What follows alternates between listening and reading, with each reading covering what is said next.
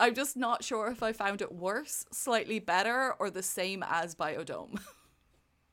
Oh, it's way better than Biodome. Are you kidding me? What the fuck? Jesus Christ, Doc, you disintegrated Einstein. Disintegrated Einstein. Einstein.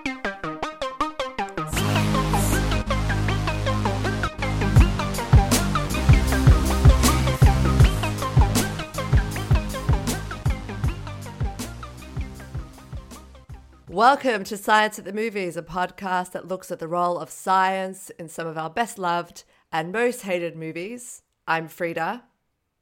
I'm Abby, and this week's movie is Idiocracy.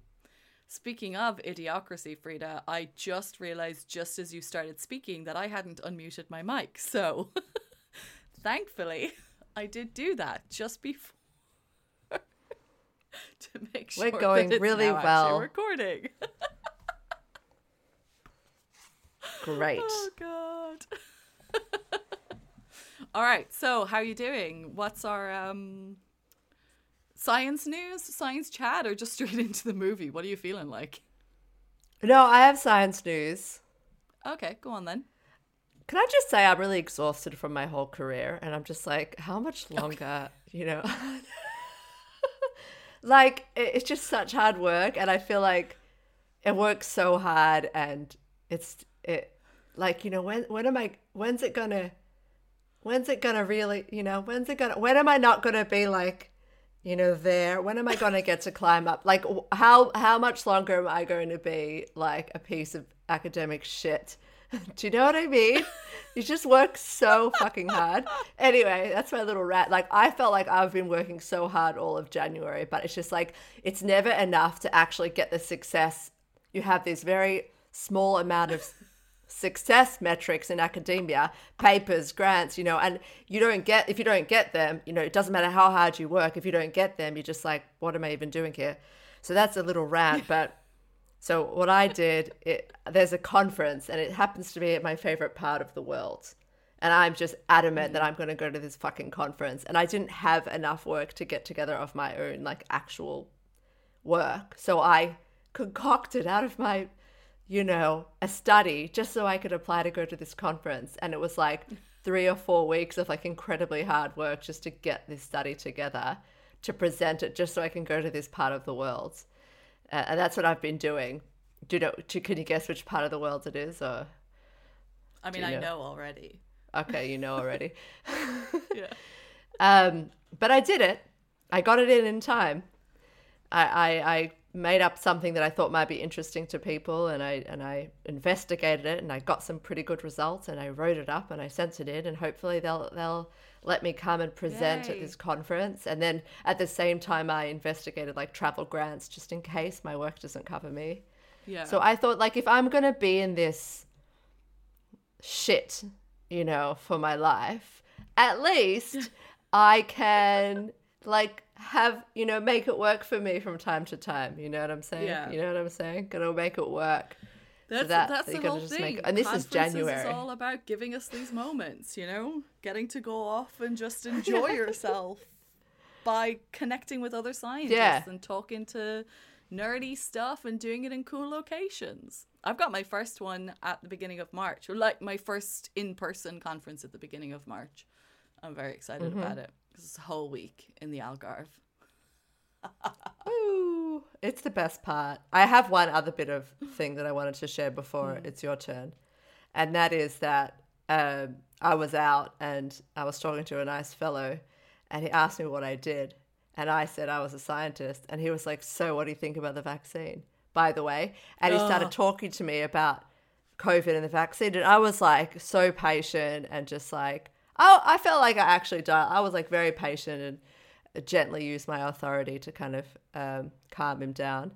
But, like, this person now has he lost his chance. Like, if he was in with the chance, it dawned on him as time, like the blood sort of drained from his face when he realized like he's lost his chance. And then a few hours later, he came up and apologized. He said, I just apologized for that. I just try to be sometimes confrontational or provocative, but I just want to say, like, thank you for what you do.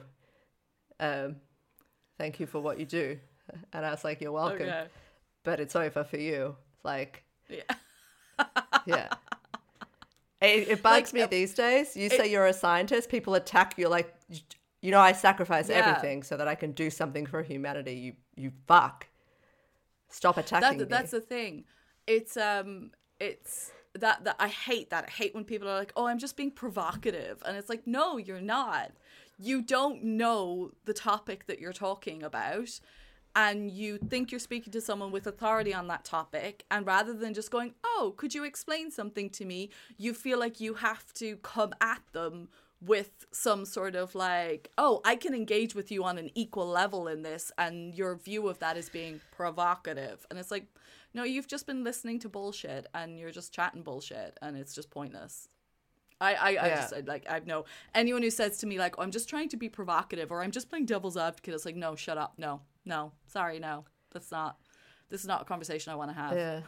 Well, I was happy to, you know, talk with him and help ease his anxieties about the vaccine. And, you know, but it just like, it's very rude, you know, like your response to me telling you what I dedicate my life to is to like see me as somebody who's like representing this evil thing that you're perceiving and kind of attack me and then provoke me.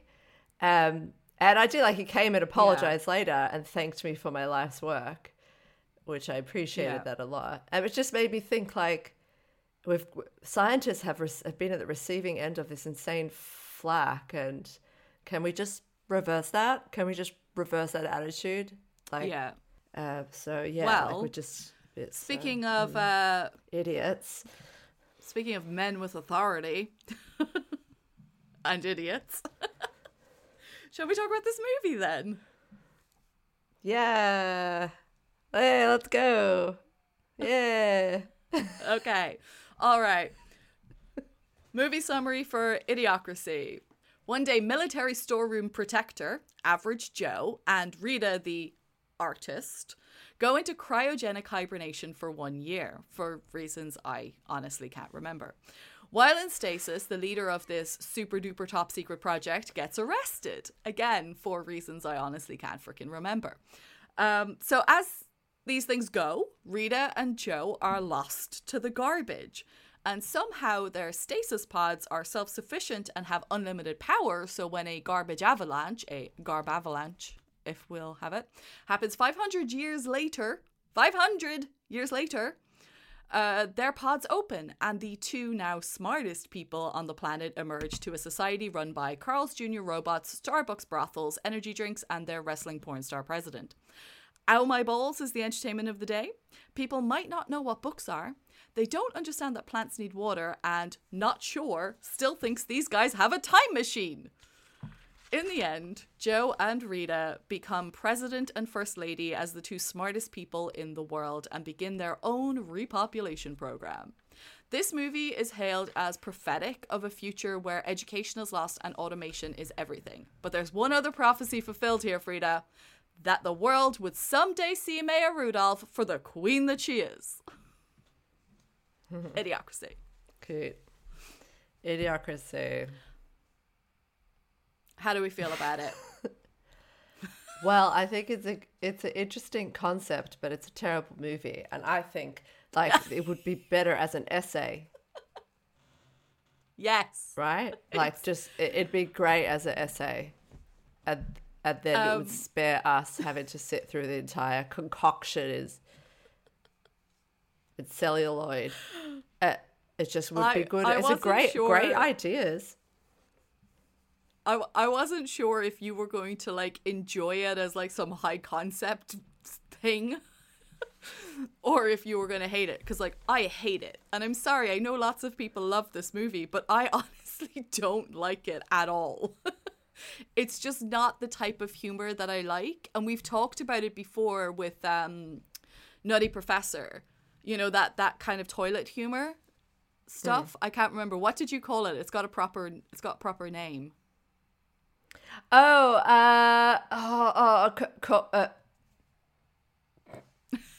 Scatological humor. Yes, that's the one. I just don't I almost like said a corporophagia. So... Oops. Sure. No, the other one. Sorry. Whew. Scatological. But I honestly, like, when I watched this movie, I was like, I honestly, I don't have a whole lot to say about the movie itself. I was like, I'm just not sure if I found it worse, slightly better, or the same as Biodome. Oh, it's way better than Biodome. Are you kidding me? What the fuck? Oh, okay, I'm going to defend this movie a little bit if you're going to say that, because this movie did have some funny parts that made me laugh because there were some very funny people. There were good jokes. There were good, like, meta jokes. Didn't necessarily translate to good funny moments, but there were funny moments. And Luke Wilson is very likable, so it doesn't even not even in the same vicinity as that piece of shit film. I will Okay, this is true because Luke Wilson is always, to me, no matter what, Luke Wilson is always likable, and I genuinely enjoy him all the time. So, and it is interesting. It's an interesting topic. There are interesting things that are being discussed. Biodome had nothing worthwhile, nothing interesting. There was nothing interesting about it. It doesn't belong anywhere. It should never be concocted. It should never be thought of, never be written, never be produced. How did any of that happen? This movie, actually, it's timely, it's relevant. It actually brings up things that are thoughtful, funny. It's a hate letter to the human race, no question. Like, it fucking hates humans, it hates Earth, it hates the people, it hates everybody inside it. But it's not useless. It's interesting and it's terrible, but, like, please, like, I can't... I just want to point out that Judo Chop in my live chat just said, "I hate this movie." Proceeds to defend movie. Because there's hate and there's Biodome. I know, because I made the comparison to Biodome, and we all have to acknowledge how terrible Biodome was. And if you need to hear about that, you can just go to the podcast and listen to our Biodome episode, because we were very clear as to our feelings on Biodome. Great episode though, right? I've told people that story, like, just socially, the story of the real story, and people don't believe me. It's a great episode. Anyway. Okay, so is there anything else you want to say about the movie before we get into the cast? Yeah, I have a couple of bits I thought were funny. Okay. We can do funny bits in a minute. Let's do cast first. All right, so we've got... Okay, here's the list of people that I picked out. We've got Luke Wilson as Joe Bowers, just average Joe. We've got Maya Rudolph as Rita the artist.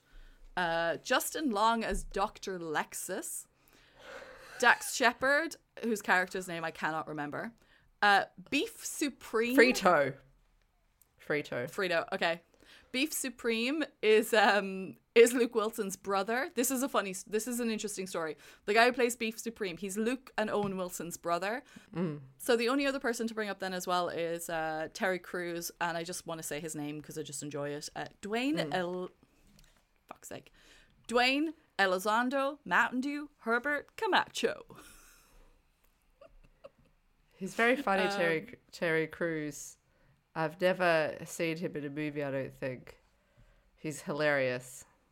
Good for him. I really like Terry Crews. What have you got to say about the cast? Well, there was like a character in there played by... Did you ever watch Mad Men? No, there's this character called Bobby Barrett, he plays a huge role in, like, the second season, excuse me, and he has a bit part in, like, right at the beginning of the military thing. I just wanted to say that. I have something to say about the cast, actually kind of, like, later, weirdly, comes up in my what the fuck, so I'm just going to save that till later, but okay. I like Luke Wilson. I just think he's really solid. And Maya Rudolph is really funny.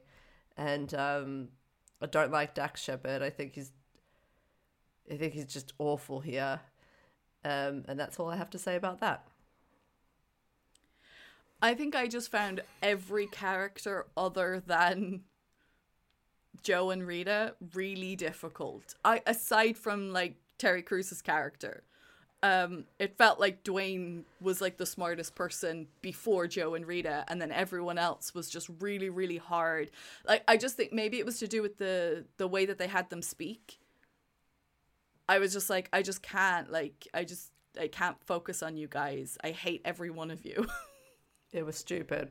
So it was kind of all stupid. Like they didn't at all develop that weird language. Like it was very inconsistent. Sometimes they'd be in this language, sometimes they just have a stupid voice. They were saying that there's some sort of pidgin English version, but they not in no way bothered to Pidgin actually English make Valley a Girl thing that could be believable yeah. as like there was no dialect that they even bothered to concoct. Everyone just did whatever they wanted. Everyone just put on their stupid person voice. Yeah. And they were all really bad at it. And the president didn't bother at all. He just spoke normally. Sorry. Yeah.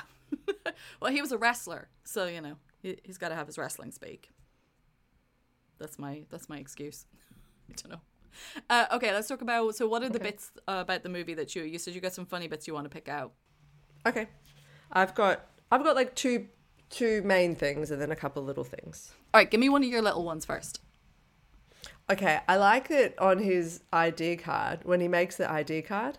No, not sure. Yeah. Did you see the detail? It goes hair, yes. Eyes, yes. I didn't see that. I'm so proud of myself that I saw that. That's pretty like funny. I do enjoy the fact that they kept calling him not sure the whole way through. It's just like, what the fuck, come on. Yeah, guys. just the frustration of listening to an automated thing. They're like, we didn't get that. Was that this? Yeah. Oh, that's real. It is so real. I liked how like it is that whole thing of the automation then, because when they're in that, so the two things in the hospital, which is so one, of course, the which emoji button to press at the hospital. Ouchie knee, ouchie head, ouchie elbow. The look on her face the whole way through while she's staring at him, and he's like, I don't know. Staring at him. It's kind of like amazing physical comedy. The way she stares at him and she's staring down. She's like, which squid? She's looking at him, and then the way the camera's like, ah. How do I match like, this I don't know face down?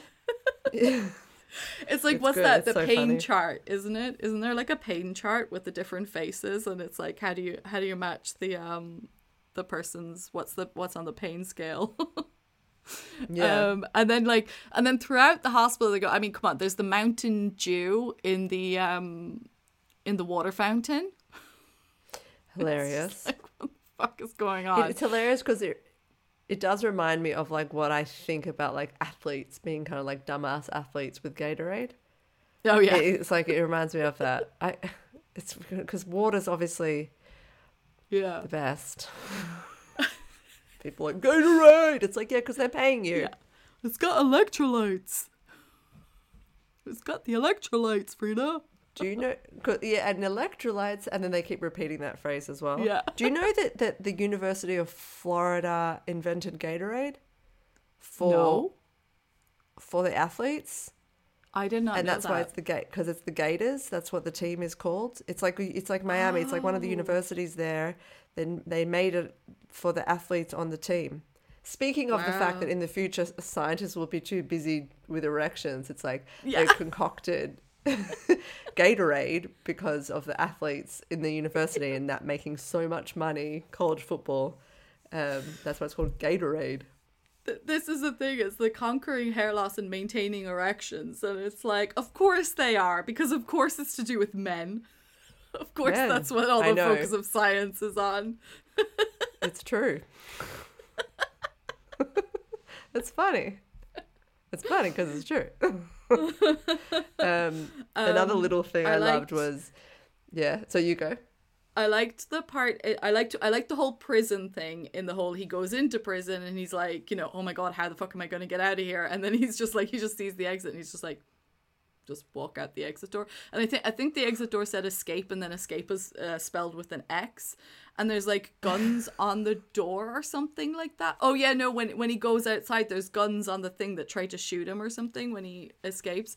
No, first he goes, hi, I'm supposed to come out today. And they're like, you idiot, you're supposed to be in that line there, and that's the line that gets you out. And he's like, oh yeah, I am stupid. And then he goes in the line that gets him out. And then he goes to the front and they're like, they scan and they're like, oh, it says here you're supposed to be in there, so I think you're in the wrong place. And he's like, no, I wasn't here for sure because that guy sat on my face. Mason, so I've been in here. And they're like, okay. And then he runs out, and then he just runs. And the guns are so shit that they try to shoot at him, and they shoot each other and blow the guns up. That's exactly because everything's what so is. shit. I enjoyed that scene. That was fun. Yeah, it was a good gag, the whole thing about how, like, he's pretty average, but everyone is so stupid that he can use his average intelligence to outsmart everybody. And the same thing with her. It's a good gag the whole way. Another thing I loved was, welcome to Costco, I love you. Welcome to Costco, I love you. It's kind of sad, actually. It's not that funny. It is, because it's a very American thing, isn't it? The way that they do, like, that, you know, the whole, like, attention thing when you walk into a store and they're, I don't even know what they do, but, you know, greeters. It's just kind of, yeah. It's just that idea that the greeting has gotten to that point of it's just like, I love you.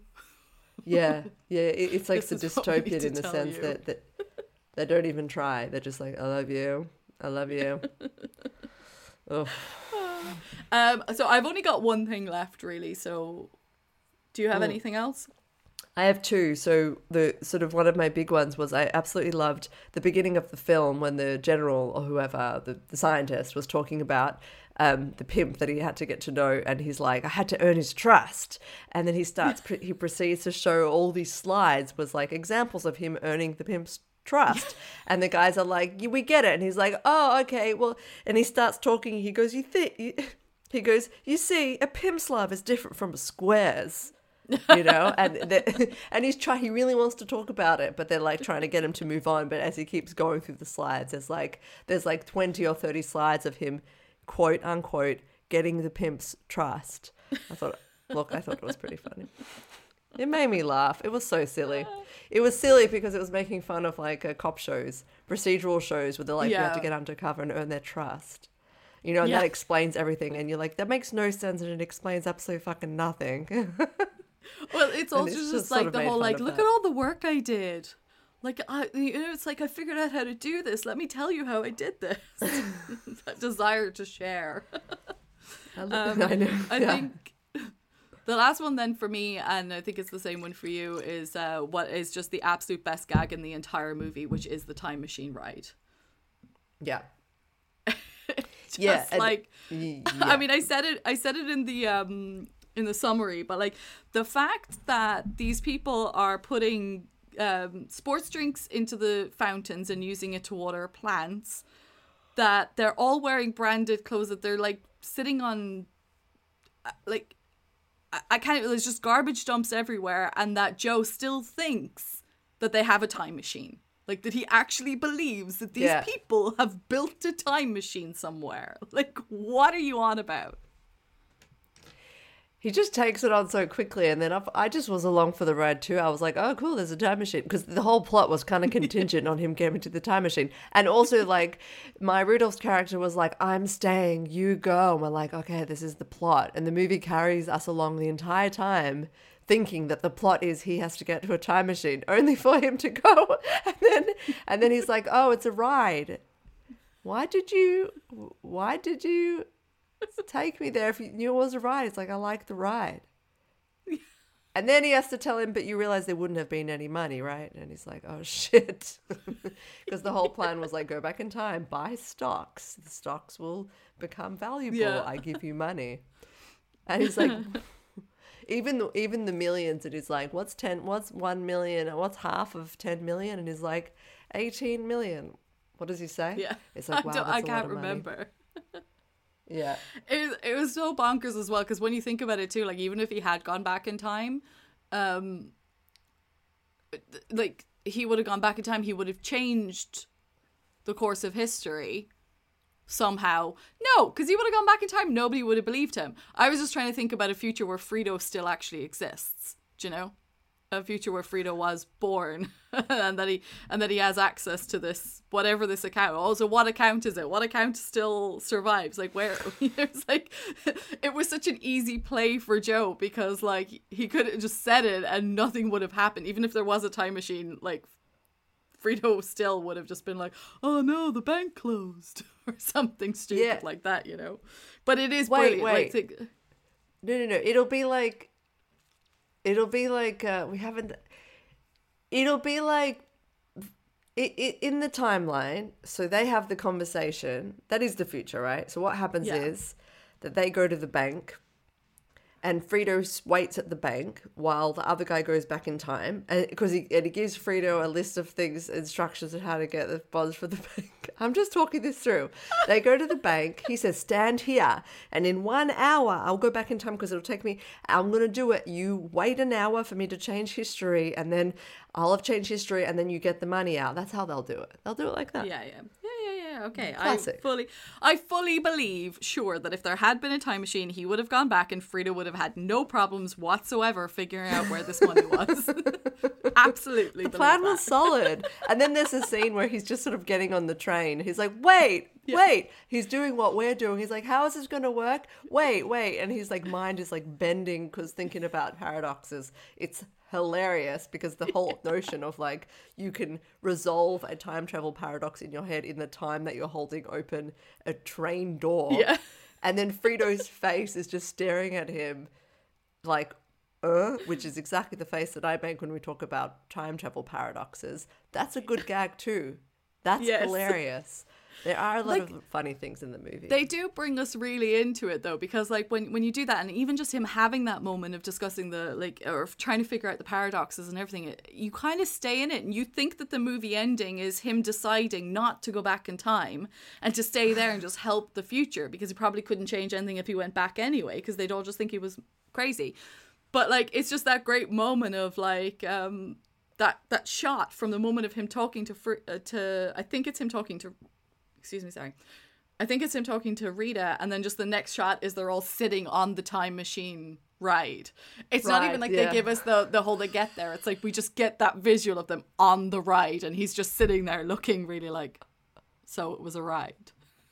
It's just great. Just on the ride. It's funny. It is funny. There are some funny things in this movie, I admit, but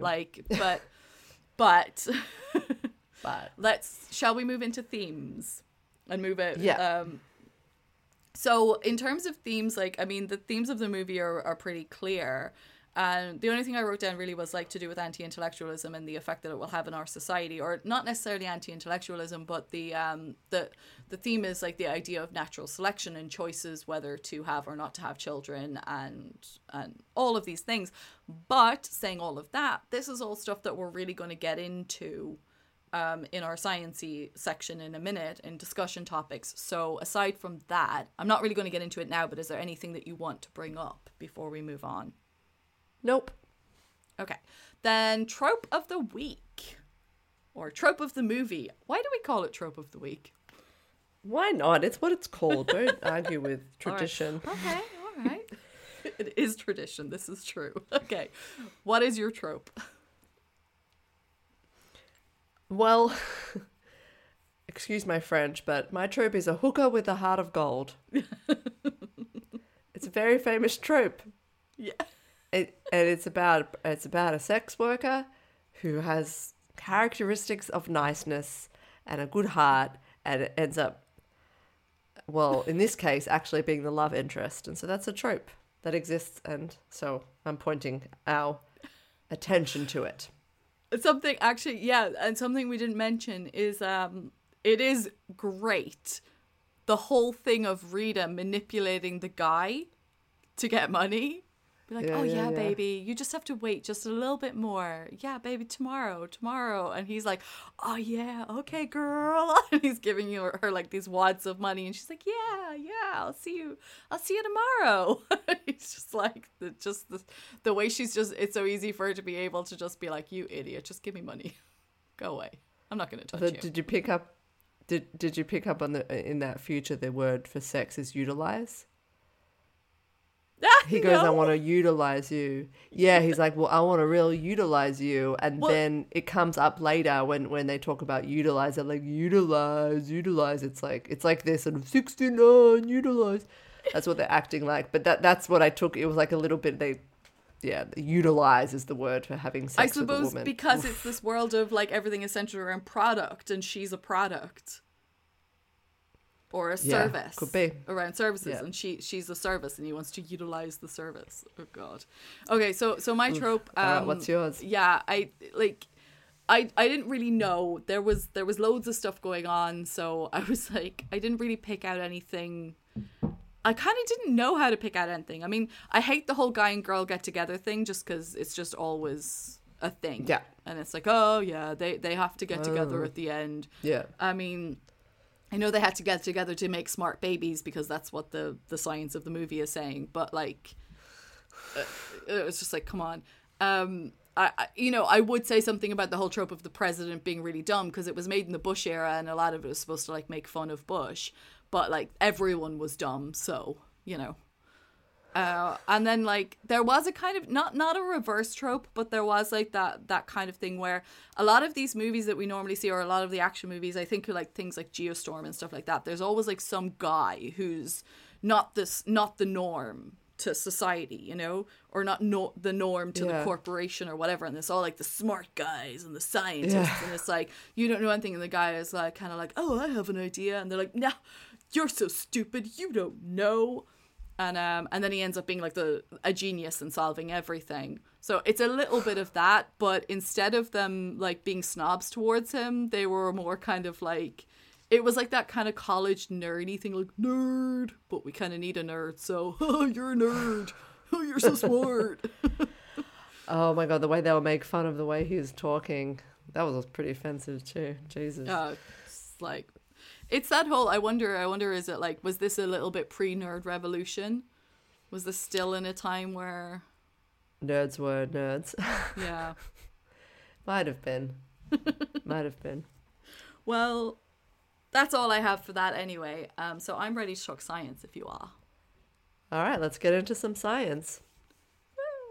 So to get into what's happening, we'll start with what's actually happening at the start of the movie, which is a little bit more of the actual science stuff, and then we'll get into more discussion stuff. So we kick off with our average Joe and sex worker Rita heading into stasis. We've talked a bit about stasis in our Alien episode last year, where I mostly talked about medical research that's aimed at giving surgeons more time to treat fatal wounds. But in this movie, they're being placed into cryogenic hibernation. Now, the thing is that in the real world, it's actually termed cryonic preservation and reanimation. And this is a real thing that is offered by companies that people pay for to have done to them. But the thing is, what they're claiming is definitely not possible in our real world today. Like what happens in the movie is not possible. So how it actually works in terms of these companies that sell this shit is that when a person is declared dead, the medical team cools them with ice water, and then they use CPR and oxygen masks to keep the tissue oxygenated. Then the person is put on a machine that circulates the blood like a bypass machine so that oxygenation continues. They then pump in a solution that's basically antifreeze, so you don't get ice crystals in the tissue. And then they slowly cool the body in a liquid nitrogen chamber. The person is then placed in a liquid nitrogen tank until they're ready for reanimation. Now, for this to work, they need to be able to repair any damage from freezing because the freezing process destroys the cell membrane, which is something that cannot be undone. So ultimately, there's no proof that this process actually preserves anything, and no real expectation that anyone currently being preserved in a cryonic chamber will ever walk the earth again. What's your feeling on cryonics? My feeling about it, it's a film trope. And as we started talking about it, I was like, that's the trope. That's the trope from the movie.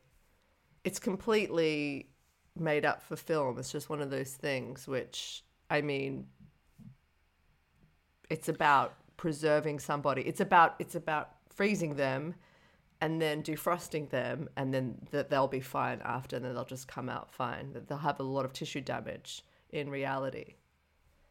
But yeah, but that's what I mean. It's not just a thing made up for a film trope. Like people actually pay to be put into cryonic stasis or like cryonic suspension, with the intention that at some point in the future, society will have figured out a cure for them and a way to reanimate them and heal them, but they've already died.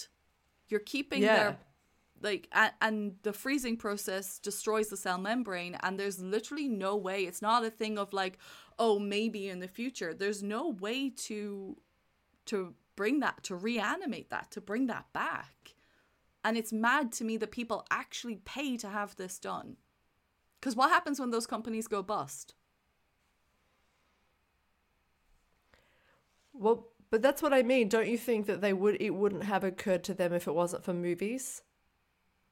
Like, these are one of those blue sky science fiction ideas that we assume we're going to have in the future, like living forever via cryogenics. That's only been a device to send people into the future. Like, it's only been a plot device that's concocted just for this exact thing so that we can peek into the future. And so it's seeped into our consciousness, and so people think that that's got to be something that'll happen. Like, I take the point of someone if they're like, oh, well, I'm dead, so, and they're rich and they've got lots of money, so they're like, oh, I'm dead, so just, you know, pay for it, and who knows what'll happen. But all I can think is, like, what are these companies doing with your body? Like, your body's in a nitrogen tank. How long can they maintain that? How long can they pay for it to, like, how much money does that company have to be able to sustain this long term? How long can they sustain it for? And at what point is your body, like, I just, you know, it's like, I just practice. Don't, like, yes, like, this is insane. Yeah, like, I wonder what those contracts look like. How long do those bodies get kept for? Exactly. What, like, what's the, is it like only a certain number of years with the expectation? Okay, Right. So let's move on. Yeah, I mean, exactly, a scam. I honestly feel that they're a scam. I don't for one second trust any of them in any way that they're doing anything reasonable. I don't know, I can't even think of the word. Anyway, okay, so Joe and Rita have woken up 500 years in the future. While they were in stasis, people with high IQs have stopped having children, while dumb people, dum-dums, are breeding like rabbits. This has led to a decline in intelligence in the population and an overall dysfunctional society. Now, they're watering crops with energy drinks because, like, it gives, like, the plants energy to, like, grow, and it's, like, way better than giving them toilet water, which is, like, gross, dude. Now, I can almost see that happening, not gonna lie. But there's a few things to talk about here, but let's start with not in this economy, the child-free by choice era. Now, the rise in people either not having children or putting it off basically leads to... So there is a rise in people either not having children or, like, putting it off. And some factors in this are women rebelling against the societal expectation and doing what's best for them. Some are financial concerns. It takes, like, I worked it out before, and it takes at least £19,000 a year to raise a child. My stipend's £16,000 a year, so that's not happening. Genuine concerns about the direction of society and people not wanting to bring children into a broken world as well. There's this whole there's this whole group called Birth Strikers, which is a movement of women who have decided not to have children until climate change ends. So, like, there's lots of chat about this going on in the world right now. So I do feel like that opening sequence that they have with the family who are like, oh, just not yet. The couple are like, not yet, maybe, we'll see. While the other couple are just, like, popping out kids all over the place. As a person with a child, what are your thoughts on this? Many, many thoughts. Firstly, I don't like the idea that it's, like, dumb people having, you know, and I think that distinction is a little bit unfair. I think, you know, poor people... I think let's be more honest about that. It's more common that middle class people will be like, look, it costs this much and I only have this much, therefore, right? And then people in a lower socioeconomic strata will not think that way at all. Women that are working class historically took a lot of pride in their role as wives and mothers especially in that role. That's something that women that have few choices in parts of the world where they have few choices take quite a lot of pride in motherhood. So I don't think it's dumb or stupid. I think it's more socioeconomic. So that's sort of interesting. Yeah. So that's my first comment, that I don't like the dumb smart thing. I just think that that's gross. just because you are a high earner, middle class person, it does not mean that you are smarter. Yeah. You know, than Mrs. Poor without the birth control. You know, so that's my first thing. But I do think the middle class has a problem with this sort of hesitation to have children, in my view, for a number of reasons, like why I think it's a problem. I just think for what I think about children is that either you have them, they happen, or they don't happen, but they're just a normal thing that's part of the human experience, is like children. I think there is a bit of overthinking happening with the middle class. I think it's kind of dysfunctional. And when they had those opening clips that they were kind of like, oh, it's not this time, it's not that time, this, that. This is like, I felt like it was actually a really good reflection of reality on what middle class people do, pushing off children. And I see it around like all the time. And it's not just that I have a child, is that I've also had like a number of like pregnancy losses or, things that I've had mishappenings as well, right? In that. So like I have behind me the experience of like all the shit that goes wrong. Like this can go wrong, that goes wrong, this doesn't work out, this doesn't work out, this doesn't work out.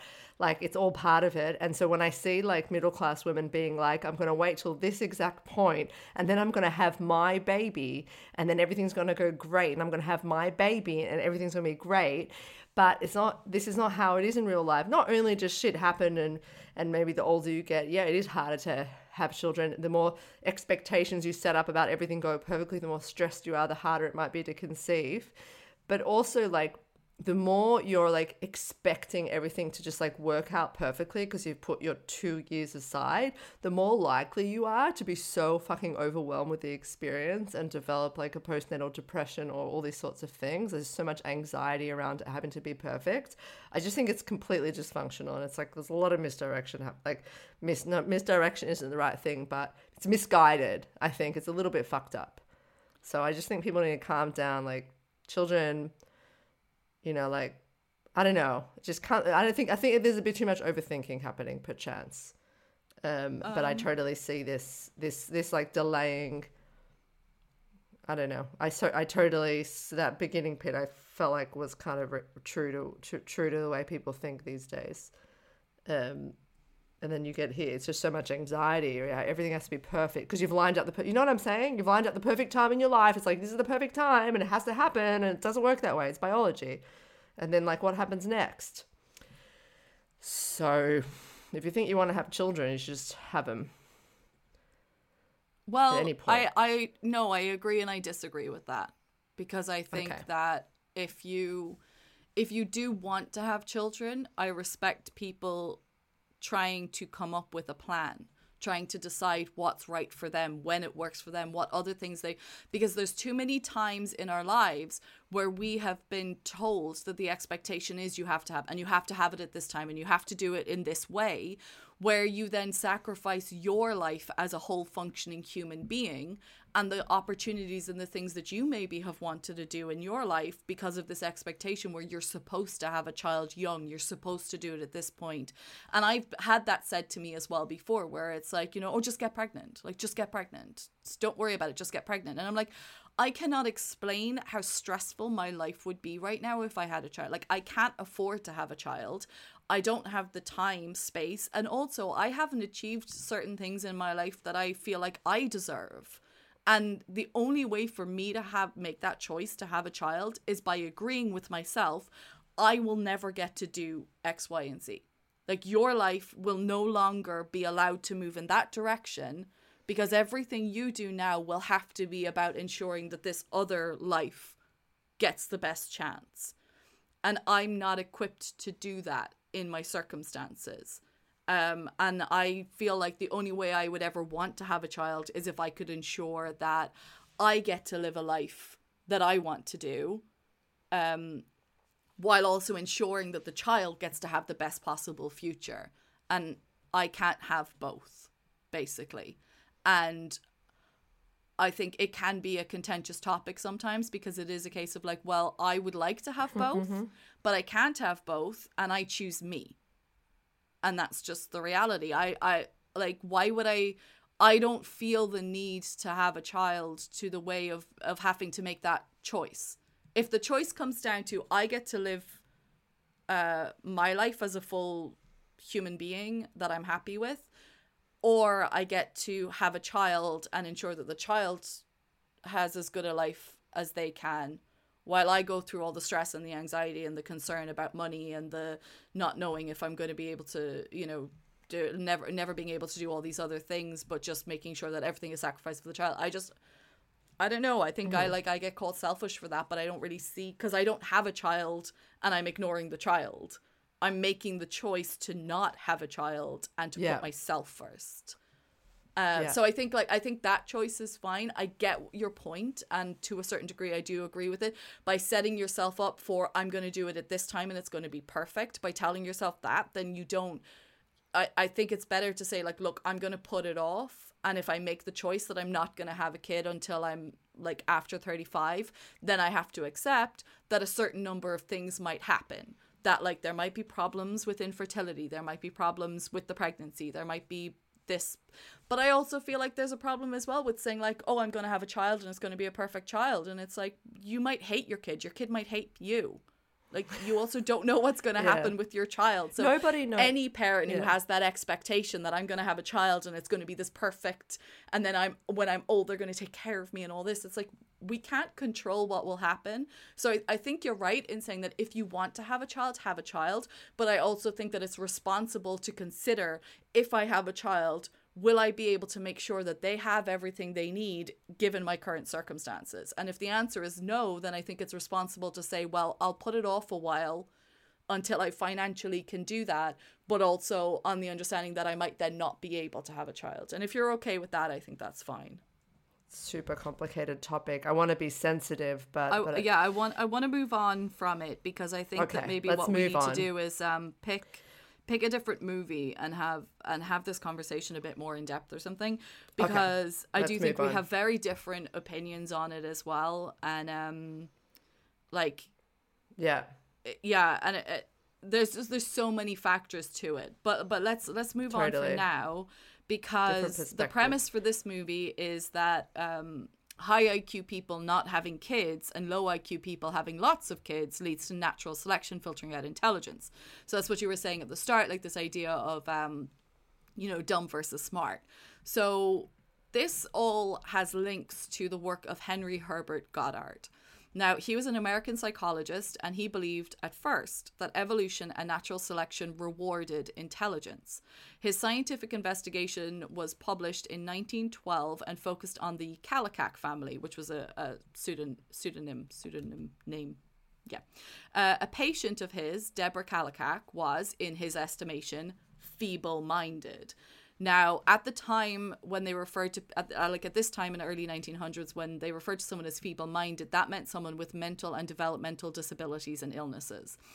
When he was tracing her genealogy, he determined that it was inherited because somewhere back in her family tree, a smart, wholesome, upstanding man had a dalliance with a feeble-minded barmaid.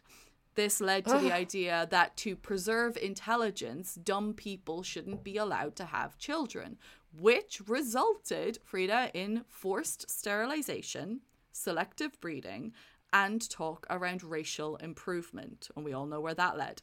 Now, I would love to delve a lot deeper into this, but I think I'd rather find a different movie to use. So if anyone has any recommendations for us to get proper deep into eugenics, then please do let us know. But just to finish a little bit about Goddard, then I'll ask your thoughts, because he's a bit of a tricky one, because he did later admit that there were a lot of mistakes and inaccuracies in this work, and he retracted it. And then he actually devoted the rest of his life from the 20s on to improving education, child-rearing practices, and improving environmental influences on childhood. And back in 1911, he was actually one of the people that wrote the first US law that said blind, deaf, and intellectually disabled children should be provided special education in schools. But he was still a supporter of eugenics and segregationist, so still can't give him that much, don't want to give him too much props here for the work that he did. But yeah, so it's one of those situations where his work kicked off this whole idea about intelligence being inherited. And then even though he came back afterwards and said, look, actually, there's a lot of flaws here and I retract everything, it still continued. People still went, no, there's something in this. There's something in this. And he's like, no, there isn't actually. But yeah, so how do we feel about, what are your thoughts on this? Yeah, I think that the natural selection happens at the cellular level. On the cellular level, like we extrapolate the ideas of natural selection into like traits that we see as preferable to others, and I feel like it ventures heavily into like Nazi thinking as well. Yeah, you know, what's stronger, what's where fittest. It all leads to. Yeah, it does. I think it leads to that. It leads to basically being like those people shouldn't, those people should, those people should, and I think it's a misunderstanding of what natural selection actually is talking about, on what kind of level in terms of length scales this shit actually takes place, and what if you can't like intelligence. There is absolutely no proof that it would reward intelligence in any way, because it kind of brings us into the next topic, which is basically like that. Like intelligence isn't inherited. It's not in your genes. It's learned. That's right. In my opinion. But what I'm interested in is more so like, how do we measure intelligence? How do we decide what worthwhile intelligence is? And that's what I find interesting about this. Saying that natural selection rewards intelligence, and that this whole like selective breeding thing, and this theme that this movie is basically saying that like, because smart people didn't procreate and only dumb people did, then society became dumb. And it's like, but what is smart? What is intelligence? Like what is it in your estimation? In my estimation, I don't think this is one of those things where you make this is what I like to talk about, a precision in your speaking, especially when you're talking science or you're pretending that you're talking science. You have to be precise in what you're talking about. Natural selection favors intelligence. What are you talking about? What are you saying? What's intelligence? What are you measuring here? And that's like when you get into how do you measure intelligence. It's actually kind of a nonsense phrase. We have some ways to measure intelligence, but from our point of view, we're thinking it's for what purpose are you getting that measurements, and how are you applying it? It's not something which applies to everybody in every circumstance. It's only for certain purposes. This maybe there's an intelligence quota that might work, but it doesn't mean it's going to represent every single person on the planet equally. Yeah, and that's the thing. They're using IQ tests here because that's how they're referring to it is in IQ. But like, I mean, it's been known for years that IQ tests aren't a good measure of intelligence. Like, they're not. An IQ number doesn't mean that you're intelligent. It means that you were able to see certain patterns and see, like, it's a certain level I don't even know how to describe it, to be honest, actually. But I do think that, and I don't want to be unfair here, but I do feel like that it's a very American thing. This fascination with IQ tests, with being able to say my IQ is this number, therefore I'm super smart. Or it's a thing that people like to throw back because they do like an online IQ test and they come back and they go like, oh, I've got an IQ in the whatever percentile. And it's like, but intelligence, like, there's a great video of, I think it's a Star Talk episode of Neil deGrasse Tyson, and he's talking about it, and he's just saying, like, we tend to attribute intelligence to, like an IQ number or a degree on a wall, and it's like, but, like, is art intelligence? Is music intelligence? It's like, you can be intelligent at many, many things. Intelligence doesn't, like, specifically mean... But I'm on the fence about that, because I think that there are certain degrees, look, between you and me, I do think that if you have certain degrees that it does say something about your, well, whether it's industriousness but there is intelligence. There is being smarter, but the question is, how are you using it? Are you using it as a basis to exterminate people? Do you know what I mean? It's like, is this just theoretical conversation? Is this just chit chat? Or are you trying to separate people into groups and say you can't come to this job or you can you know what I mean? It just depends on what is the function of that. But no, I do think that the genius is something which is there is such a thing as a genius. I mean, what's the point? The question is like, what's the point of calling somebody that? Like, what does it matter? What are you going to do with it? Yeah, I guess it's just interesting table talk. Yeah, I guess the thing is like, we refer to, you know, a child genius who's somebody who's really good at math or science. And then like a prodigy is, you know, a 4-year-old who can play Mozart on the piano. And it's like, does that mean that the person who can play the 4-year-old who can play Mozart on the piano is not as intelligent? Like, to me, it's like, it's how are you using it? You have a certain aptitude to be able to do something, and how are you using that? And so to me, it's just like judging it purely based on like an IQ and then saying, oh, the future would be doomed if people with a lower IQ could be have an incredible aptitude at something else that is needed and useful within society as well. So like, I just think it's just a bullshit metric. It's really. Certainly IQ is not inherited.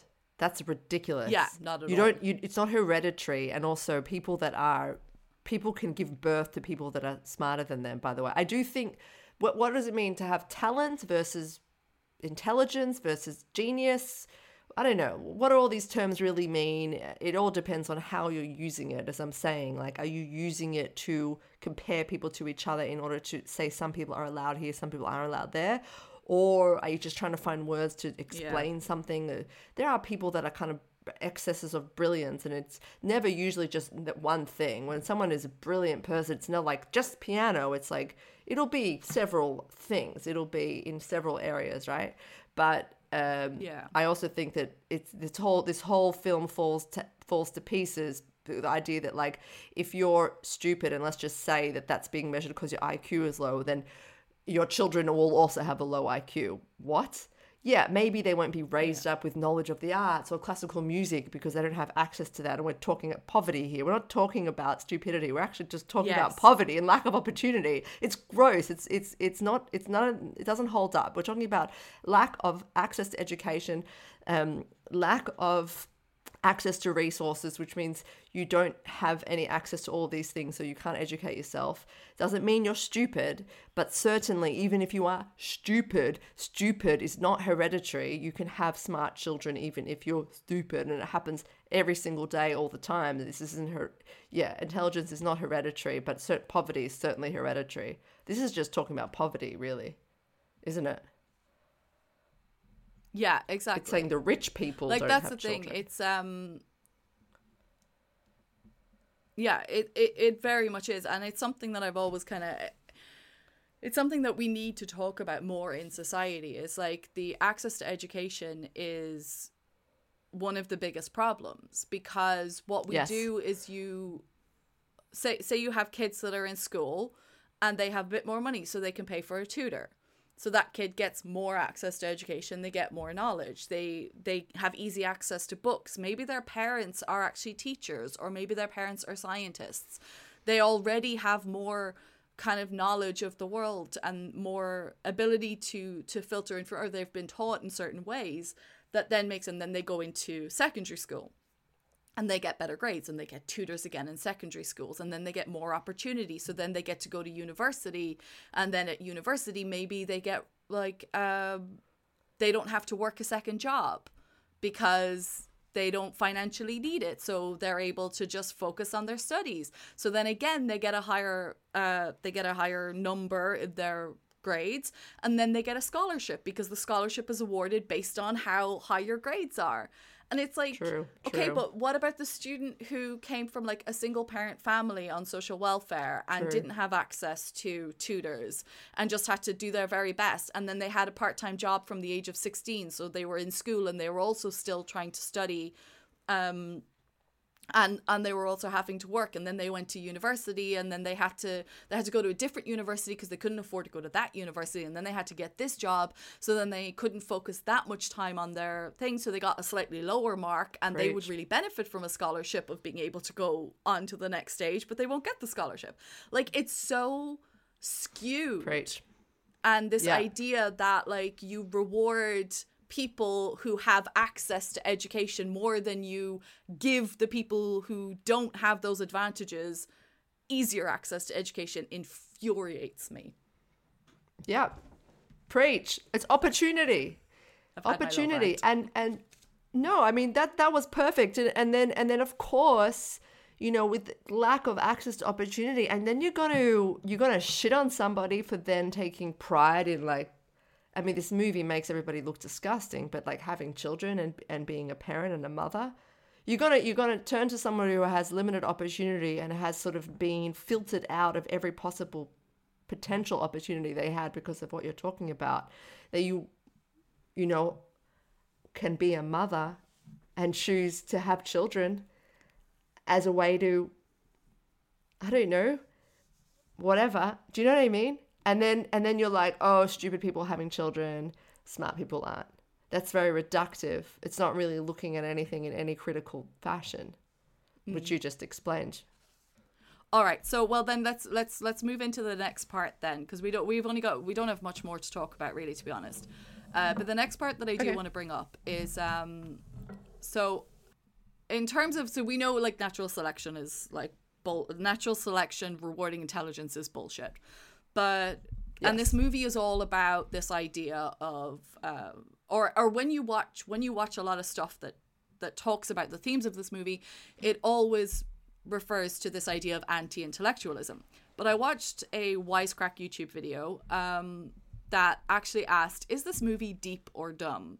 And they raised a really good point in it, where they said that while the movie's hailed as prophetic for a future surrounded by anti-intellectualism, the actual, because everyone says, you know, like, oh, it's basically a documentary now, but the actual future that we live in, or the present, is focused more on pseudo-intellectualism.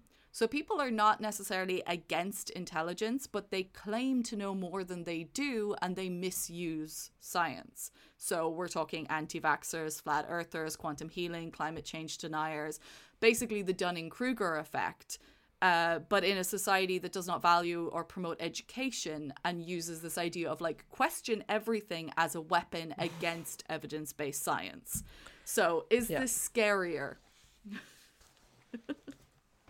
Well, and sort of the anti-intellectualism, or sort of this idea of, it almost weaponizes that idea in order to fuel it. If you know, like the idea that there are elites, because we just talked about a very real thing about certain people have access to opportunity and therefore they climb into the elite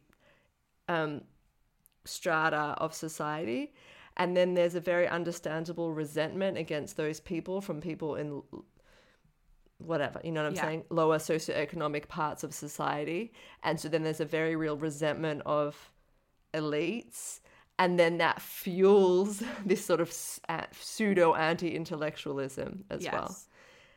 We've talked about this. So we talked about it in our documentary miniseries when we did Flat Earth or Behind the Curve, because we talked about the Dunning-Kruger effect there. And we talked about just this whole idea that like there are people who have all this potential but maybe don't have access to the education, and because of that they end up floating more towards this other group that are saying, oh no, it's okay, you don't have to worry about all of that because it's just this.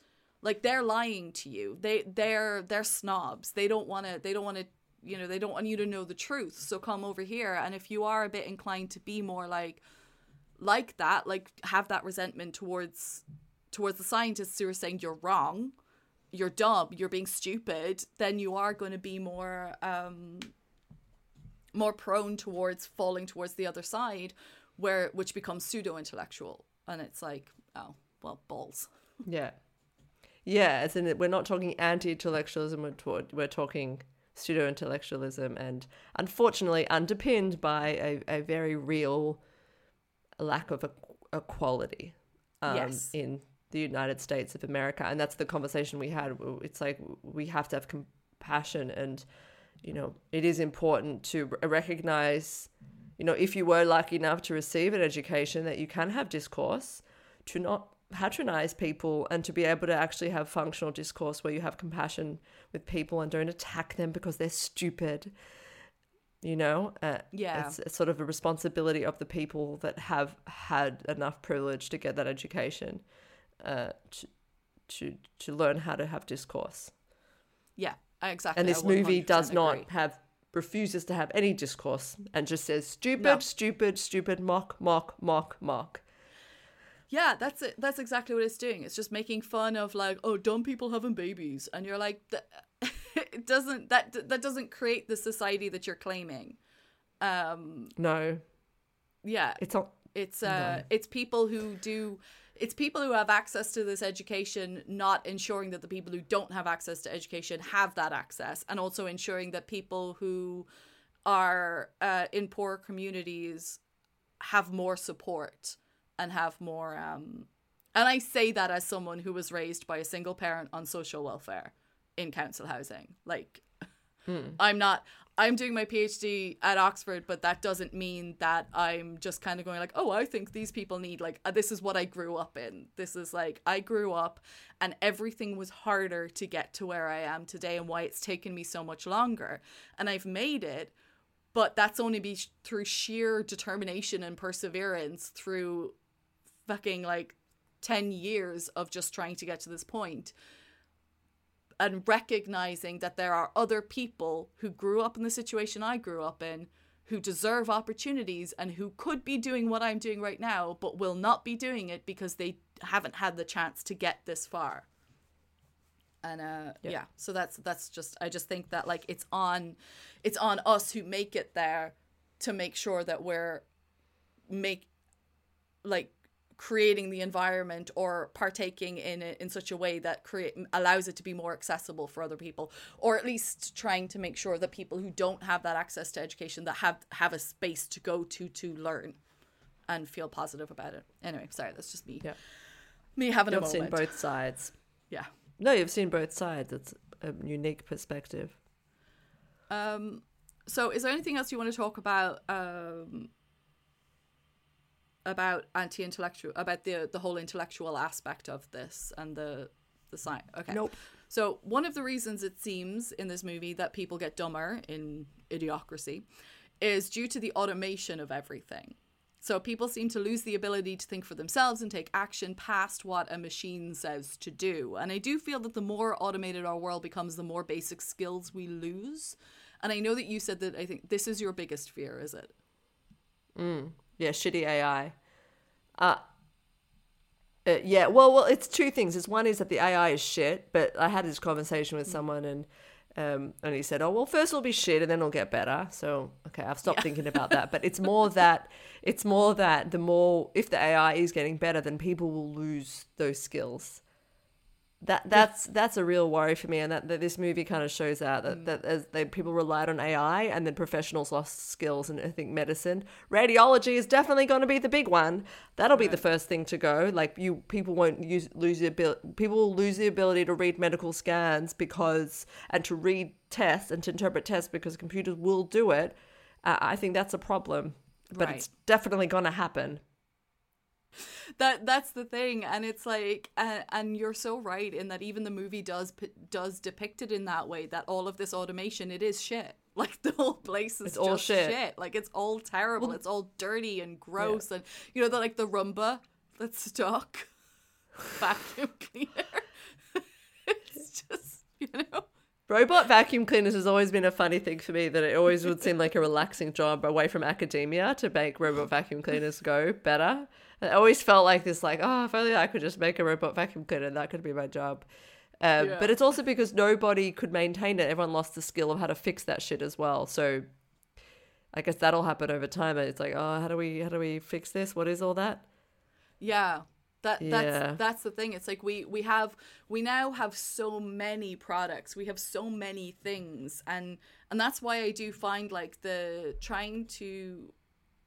is where I do feel like the whole pseudo-intellectual thing does really come into it, because we now live in a world where there's so many different areas of technology, of science, of advancement that are so niche and specific that like you kind of have to just trust that somebody else knows how to do that.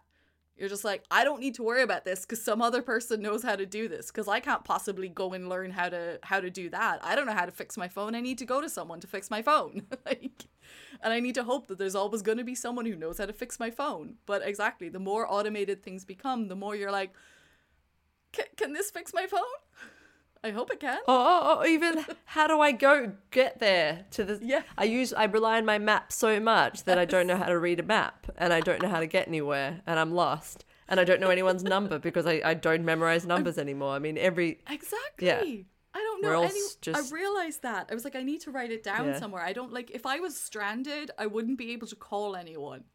Like, literally. Yeah. What? Well, this is a rabbit hole. We could descend down to this about like how fucking dumb we all are forever. So it's a risky. We're about to slip into a rabbit hole. So. Okay, let's move on then to the just the final thing that we've kind of talked about it just there a little bit already, but it was basically that, because we talked a lot about consumerism in the future when we did our Philip K. Dick miniseries, and this really is the most like prophetic part of the movie for me. Like that in recent years we've become the product as well as the consumer, and everyone is now expected to have like a personal brand, and influencer culture means that we feel like we have to sell ourselves to be seen as valuable, and we also need to aspire to like have a following. And these days young people want their job title to be influencer, and they're willing to do a lot of work for very little to build their brand. So value is placed more on likes and attention than it is on education, and then this allows companies to take advantage and turn people into ads, which is essentially what this movie is. Every piece of clothing people wear in this movie is branded by some corporate thing. So how do you feel? Yeah, it's the most prophetic. It's the most realistic and prophetic part of the entire thing is a total corporate takeover, and then it's funny that the movie doesn't point to like who's at fault. It's not natural selection, baby. It's Nike or whatever. Profits before people. Yeah. Ads. Yeah, even yeah, when I see like the Marvel Studios, you know, they changed the name of the big football stadium. It's like Marvel Studios, Marvel Stadium.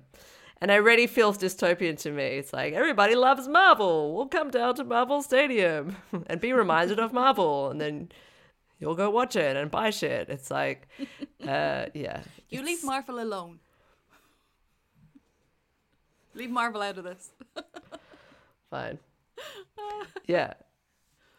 But we'll refer everybody to our Wall-E episode where we go into this sort of corporate corporate role in the downfall. Yeah, exactly. Definitely. Okay, well then, so Frida, is this movie deep or dumb?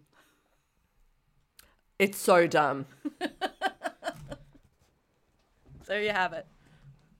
I agree. Don't look at me shocked. I mean, it's really dumb. It could be really deep. Dumb. It's kind of pseudo-intellectual. Just the whole, natural selection favors intelligence. It's dumb because what's natural selection in that sentence? What's intelligence in that section? In that sentence? What's favors? What do you mean by all of that? That's like quantum healing. There's aspects to it that you could kind of look at it and think like, okay, well, it's pointing to, the certain types of things that could affect society in the future. Yeah, like, over reliance on corporate or, corporations having too much power, automation and losing skills and losing and lack of education or interest in education. But like the entire premise of the movie being this idea of anti-intellectualism, or that it's due to natural selection, that it's the fault of people with high IQs not having children and people with low IQs just having loads of children, is complete bullshit. Complete and total bullshit. And looking at it now, it's actually just to me, it's just intensely rude to say that like, dumb people having kids is going to ruin society, because that's just bullshit. That's just not, that's not a real thing. Rude. I think that is so rude. And also people people say also about like religious people are stupid and religious people have a lot of kids and like all this kind of stuff. Like calling people stupid because they're in a group that like they're different to you is so rude, and it is elitist, and people should watch that shit. Exactly. We need to more look at, we need to direct our attentions more to who has access to education, what types of education they are. Like, it's not about an intelligence level. It's about what are we like, how are we taking care of people? How are we helping people understand this world that we live in now that is so filled with science and technology and so reliant on all of this stuff? How is everyone fitting into our society, and how are we protecting people who don't have advantages that others do? Yeah. And if you want to look to, and if you want to look for someone to blame, look where the power is concentrated. Yes. Start there in your search. Look where the power and the money is. That's where the people to be blamed are found, not with the powerless. Yeah, exactly. Okay, well, that's a nice place to leave all of that. And okay, let's move into our last section, which is what the fuck. What the fuck?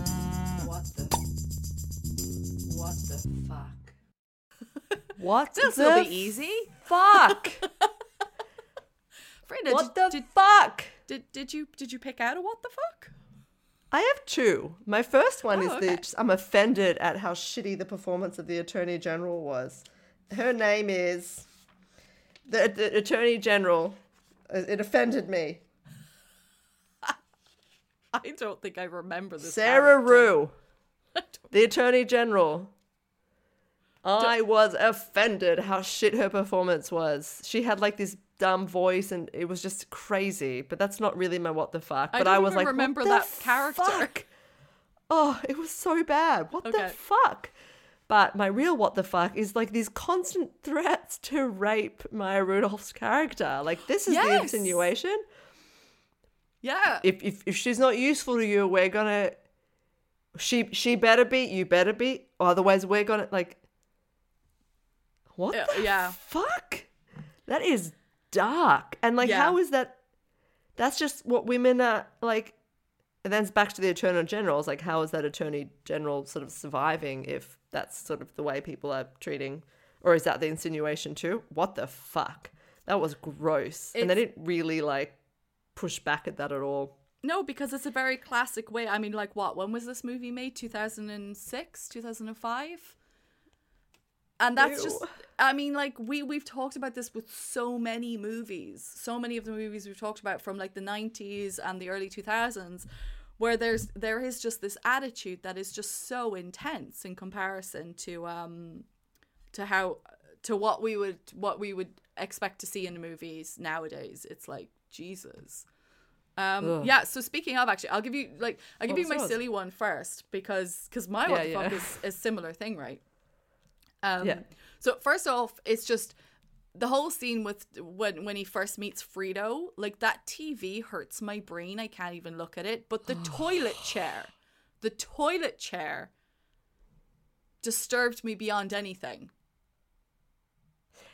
When he gets up and flushes the toilet from the chair, I'm like, no. Like, just no. This is the specific point in the movie where I went, nope, I'm not, nope.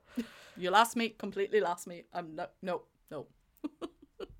It reminded me of this French movie I watched when I was like really little, where it was like a joke where they would sit down at the table, which everything was toilets, but then when they wanted to go eat, they had to go to a private room to eat. That was like the joke. It was, they would just sit on the toilet and hang out playing cards, and then they'd be like, sorry, I gotta go, and they'd be eating in the toilet. They'd be like, occupé, I'm eating, and it was just hilarious. It reminded me of that. Anyway. What's your real what the fuck? My real one, oh god, my real one. Like, I actually struggle with like actually saying this. When Rita and Joe are about to go into stasis, the scientist walks in, right? And he says a line. I replayed this 4 times to figure out what he said. I put the subtitles on to make sure he said what he said. He walks in and he goes, okay, and then he says the N-word. and I was like, did that just happen? I honestly, I had to go back, and then I put the credits on, or the subtitles on, and I was like, he actually did just say that. Like, are we literally still living, like, this movie, like, where it was okay for a white man to walk in and say the judge. No, he was a scientist dude in the white coat just before they were about to go into the pods at the very start of the movie. Oh yeah, because he had been the pimp, taken on the pimp's thing. Oh, that guy, was like yeah, the whole joke. Okay. That's why I said and that. so he'd been like, and did the subtitles say? I'm just curious. Yeah. What did the subtitles say? Yeah, it said the whole word. Yeah.